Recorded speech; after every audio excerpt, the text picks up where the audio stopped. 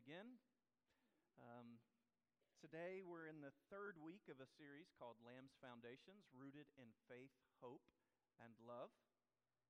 And what we're doing in this series is what the Bible and Christians for a very long time have called catechesis.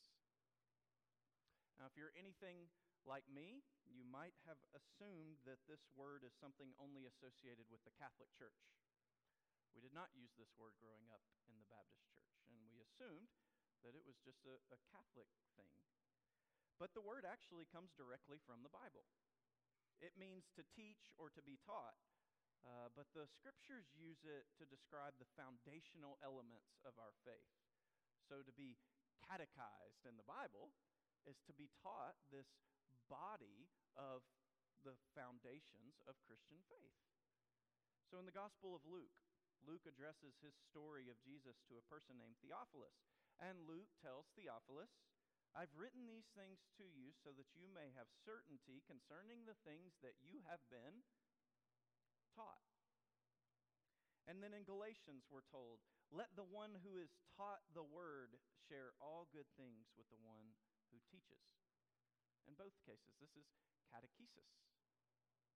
Teaching is a crucial piece of what Jesus expects of the church. Make disciples of all nations, Jesus says, baptizing them in the name of the Father, the Son, and the Holy Spirit, teaching them to obey everything that I've commanded you. At its best, through history, the church is a place of rich, life-giving teaching that equips us to know, love, and live out our faith in Christ. And catechesis is a main way that the church through history, Catholic, Protestant, whatever, has provided a deep dive into the central non-negotiable elements of Christian faith. So the things that we're talking about in this series are not things that are specific only to our church. They're things that are broadly agreed upon by Christians throughout time and space. So last week we talked about Scripture, because Scripture is the foundation for everything that we're talking about. This week, we're talking about the gospel. The gospel. If someone asked you what the Bible is about, what would you say? Elevator pitch. You've got 20 seconds. Go. God. Well, that's good, Jan. Good answer. If it was a child, what would you say? The child's not going to accept just God, Jan. No, the Bible is this grand, sprawling story that begins at the very beginning with creation itself, and it ends in the future consummation of all things, heaven and earth, reconciled together in Christ. Is there a way of summarizing this massive story that accounts for its first pages, its last pages, and those in between, without at the same time excluding essential pieces to the story? You know, there is a way of summarizing stories that distorts the story, right? Sort of like when you zoom in too close on a picture, everything gets pixelated and you don't know exactly what you're looking at anymore. We can isolate ideas from the Bible and end up distorting the Bible. So I think this is what happens when things like name it, claim it, or health, wealth versions of Christianity pop up. I think what's happened in situations like that is statements about prayer and God's blessings have been isolated out from their context in the rest of the biblical story, and they've been developed into entire belief systems, and they read everything through that lens. And any of us can do this. We can distort the Bible by picking things up out of their context and taking them as the predominant note. But there is this key word or phrase in the biblical story that should be included in any of our summaries. We heard this word in Isaiah chapter 52 that Andrew read for us. In Isaiah 52, the people of God have been ruled by foreign nations. They have been made into slaves. And the people of God long for Him to fulfill His promises to them of conquering evil and of establishing them in peace. Verse 7 imagines this day. Listen to this verse again. How delightful it is to see approaching over the mountains the feet of a messenger who announces peace. A messenger who brings good news, who announces deliverance, who says to Zion, your God reigns. Isaiah here is assuring Israel that there will be a day of deliverance. A day when a messenger arrives in Jerusalem and announces God's full and effective reign over the world. Now, the phrase good news is the same one we heard in the Gospel of Mark from chapter 1. But the language is different. So the Old Testament was written in Hebrew, the New Testament in Greek, and in Greek, the word for good news is the word gospel. Mark starts his account of Jesus, the beginning of the gospel of Jesus Christ, the Son of God. And then he goes on to summarize all of Jesus' preaching. Now, after John was arrested, Jesus came into Galilee proclaiming the gospel of God and saying, the time is fulfilled and the kingdom of God is at hand. Repent and believe in the gospel. Now, this word gospel was actually a very dangerous word to use when Jesus and his disciples used it.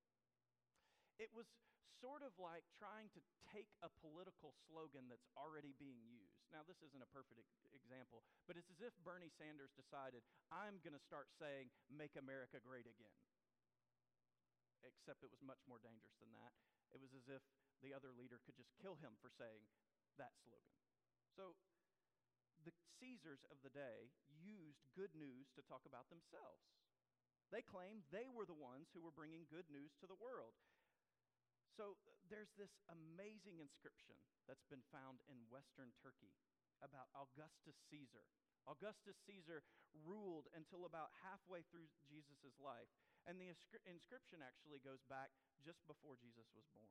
I want you to listen to how similar this inscription sounds to the beginning of Mark's gospel. Listen closely.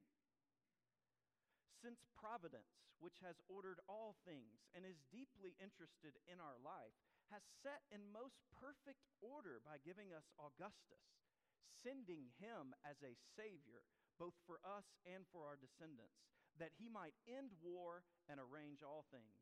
And listen closely. The birthday of the god Augustus was the beginning of the good news for the world. The birthday of the god Augustus was the beginning of the good news for the world. And Mark starts his gospel, the beginning of the good news of Jesus Christ. He does this in a world where people are proclaiming other things and other people as the good news. By framing his gospel this way, Mark is heralding Jesus as the true king who brings peace to the world and who ends war for good, not a Caesar or any other ruler for that matter. Now, of course, the Christians would say Caesars have their jobs to do, but they only do it well to the extent that they do it under God, in service to the true king. So Jesus' message is summarized by Mark as this: repent and believe in the gospel, the good news. What is this good news that Jesus calls on us to believe in? That is the key question. And if we can answer that question, then we will also be able to answer the question from the beginning. How do we summarize this grand and sprawling story that is Scripture? Here is the good news that Jesus calls us to believe in. First, that God is king and he is ruling through Jesus Christ. The reason that Matthew, Mark, Luke, and John are all called Gospels is because the entire life of Christ is the good news. The entire life of Christ is the good news. All that Jesus did and said. To call all four of these Gospels is to say that Jesus himself, the entirety of his acting, teaching, living, dying, and rising, and remaining with us, is the gospel. This is an important reminder for us. It's not only Jesus' death that is good news, though it is good news. It's not only his resurrection that is good news, though it is good news too. It is everything about Jesus that is good news. Jesus comes into the world as the Creator incarnate to set his creation back in order. It has been disjointed, and he comes to make it right. This is why much of the Gospels describe Jesus as having authority over both the natural and the spiritual realms. So, Jesus cannot be confined to just heaven or to just earth. He's not merely a spiritual Savior who takes souls away from the earth, nor is he a political liberator in the way that we're trained to think in the world. He bridges heaven and earth. He heals those who are oppressed, whether it's by diseases or by the devil himself. And when nature threatens to undo Jesus and his disciples on a stormy sea, he brings peace even there. Even the wind and the seas obey him, respond his confounded disciples. Do you know that the Gospels that we have in our Bibles are some of the most unusual books ever written in the history of the world? Some of the most unusual literature you can find. They're not biographies, even though they're only about one person. They're not written like many stories about a hero, because this hero dies. What category do you put these stories in? The reason they're so unusual is because nothing like this has ever happened or ever will happen again. They seek to convey the humanity and yet the undeniable divinity of a person like they have never seen, the earth has never seen before.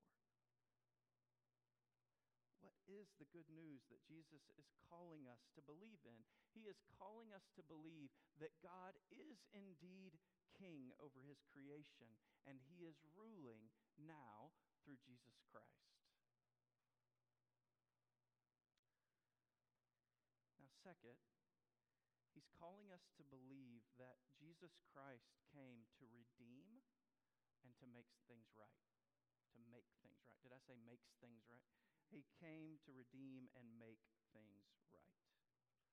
This is what the life, death, and resurrection of Jesus go to show, that his intent is to bring redemption into our lives and into the creation itself. And to do this, to make things right, Jesus would have to exercise judgment against death and against evil, destroying them from the world forever and uniting heaven and earth. He began this work by living a truly human life, by being a faithful Adam, doing what the first human Adam could not do. But then he surrendered his life to death and to the power of human sin, dying under its weight. And finally, he rose from death to conquer death's power and sin's power over us.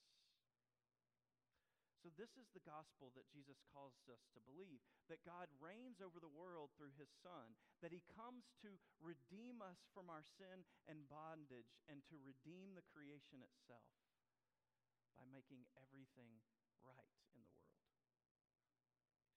And we're not simply asked to believe this, we're actually called on to respond with repentance.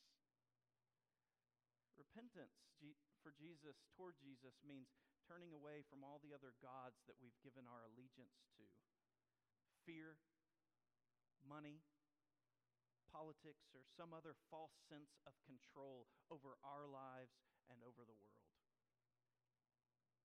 We turn from these and we follow Christ as King. I was amazed in listening to Psalm 139 read, as Levon led us in it. The amazing news of the gospel is that Christ is king, but that as king, he knows each one of us intimately. So there is this very high level of the gospel in which Christ is reigning over the world, but there's an intimate level to the gospel in which he comes near to each one of us with his love, and he shows his kindness and his mercy. We repent. We turn our allegiance away from all these other gods and toward Christ, the true King over the world, who loves us intimately. You see, the reason that our sin is a problem is that when we sin, we're trying to usurp God's authority as King in the world and over our lives. And we end up in sinning. We distort ourselves, and we distort each other. And we distort the creation itself, God's world. We as human beings were created to reign over God's world and to be stewards of it. But in sin, we distort the world and ourselves. When we repent and believe in the gospel that Christ is King, He unleashes sin's power over us, and we can begin to carry out our lives under His lordship. Again, doing the work that He's made us to do in the world, but doing it in the way that He made us to do it. We receive our commission like Adam received the commission from God. Be fruitful, multiply. Jesus tells us to go out into the world and to carry on His mission. Now, I want to put a fine point on all of this. For the last several decades at least, there's been this very good sense of urgency in Christians to want to see other people convert to Christ. But in this sense of urgency, Christians have often minimized the gospel as simply about getting people into heaven. So the gospel has been presented as something like this: God loves you, you're messed up, Jesus died for you, accept Him, and no matter what you do, you can go to heaven. Now, there are parts of that gospel that are absolutely true. God does love you, you are messed up, Jesus did die for you. Those things are very true. But this version of the gospel does not call people to a different kind of life in the present. It doesn't invite people into God's kingdom way now, the way that Jesus and His disciples did in their own sharing of the gospel. The kingdom of God is at hand. Repent and believe the good news. This version of the gospel has created people who give lip service to the faith, but who are at best lukewarm in their actual devotion. I love what one writer calls this version of the gospel, a gospel of sin management. Do something about this so that I can get where I need to get later, but let me go on now as I am. A pastor I admired who is now dead, John Stott, said that we have believed in the irreducible minimum gospel. But who wants an irreducible minimum gospel, he asks. Instead, we want everything that is offered to us in the good news of Jesus as King and Redeemer.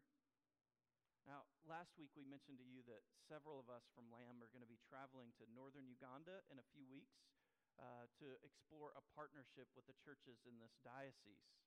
And the mission statement of this diocese is incredible. The whole gospel for the whole person. The whole gospel for the whole person. Christ came to bring His kingship and redemption to bear in all of life. And this is why James, in his epistle, writes this: if a brother or sister is poorly clothed and lacking in daily food, and one of you says to them, "Go in peace, be warmed and filled," without giving them the things needed for the body, what good is that? James asks. He tells us this is a picture of faith that is dead, a good news that is reduced and weak. Now, this too is why when we dream about Lamb's future together, we dream about a place of worship that incorporates more than just worship. We think about a place that incorporates a garden, a farm of some kind, because this, we believe, is a way of embodying the fullness of the good news of Christ in a way that proclaims the gospel in our culture, in our area. That it bears the fullness that Jesus calls us to share all things with those who are in need. Spiritual life and physical life. This is the full gospel. Jesus calls us to repent and believe in the good news that God is King in the world and that God as King has come to redeem us and to set us right. To set us right with Him and to set us right with the earth in which He's made us to exist and to work for His glory. But to do this, we all have to be converted to Christ. This is necessary. So let me ask you, have you responded fully to Christ as King? Yourself, as Lord? We all must do this. Are you living in faith and obedience to Christ as King? Because this is what Jesus has invited us to do in the gospel. Not to work for His love. I love what the song said that we sang earlier. Turn our strivings into works of grace. This is what God is calling us into. Not to work for His love and His favor, but that our strivings would flow instead out of His love and His grace toward us. So are you living in relationship with God as your Savior, as your Redeemer? If you're not, then you do need to repent. Christ will return to finally set things right in the world. And when He does, that includes the darkness that is in our lives, especially the parts of us that we've stubbornly held back from Him. You want to have already repented before that day, when you meet Him and every knee bows before Him. You want to have done that before then. Won't you repent if you haven't today? Won't you be converted to Christ and believe in the good news of His kingdom? Now, I asked at the beginning how you would summarize the Bible. The gospel provides us the answer. The Bible is the good news that God reigns over the world through Jesus Christ, that He's come to redeem us and to redeem the world and to make all things right. We can shorten this even more with our children. That's okay. The Bible is the good news that Jesus is King and He's come to make everything right. This answer, it honors the first pages of the Bible about creation, God's good and beautiful creation. And it honors the final pages of the Bible of the consummation of all things, when heaven and earth are reconciled together again. And it also honors the central work of God in the world through Jesus Christ. Are you living in the fullness of gospel yourself? Are you? Are you delighting in God's redeeming love, and are you embodying it as you go out into the world, in your vocation, in your home, in your leisure? Christ has come as King, and I love what another writer has said. There is no area of our lives in which He does not say, mine. It's in the name of the Father, the Son, and the Holy Spirit.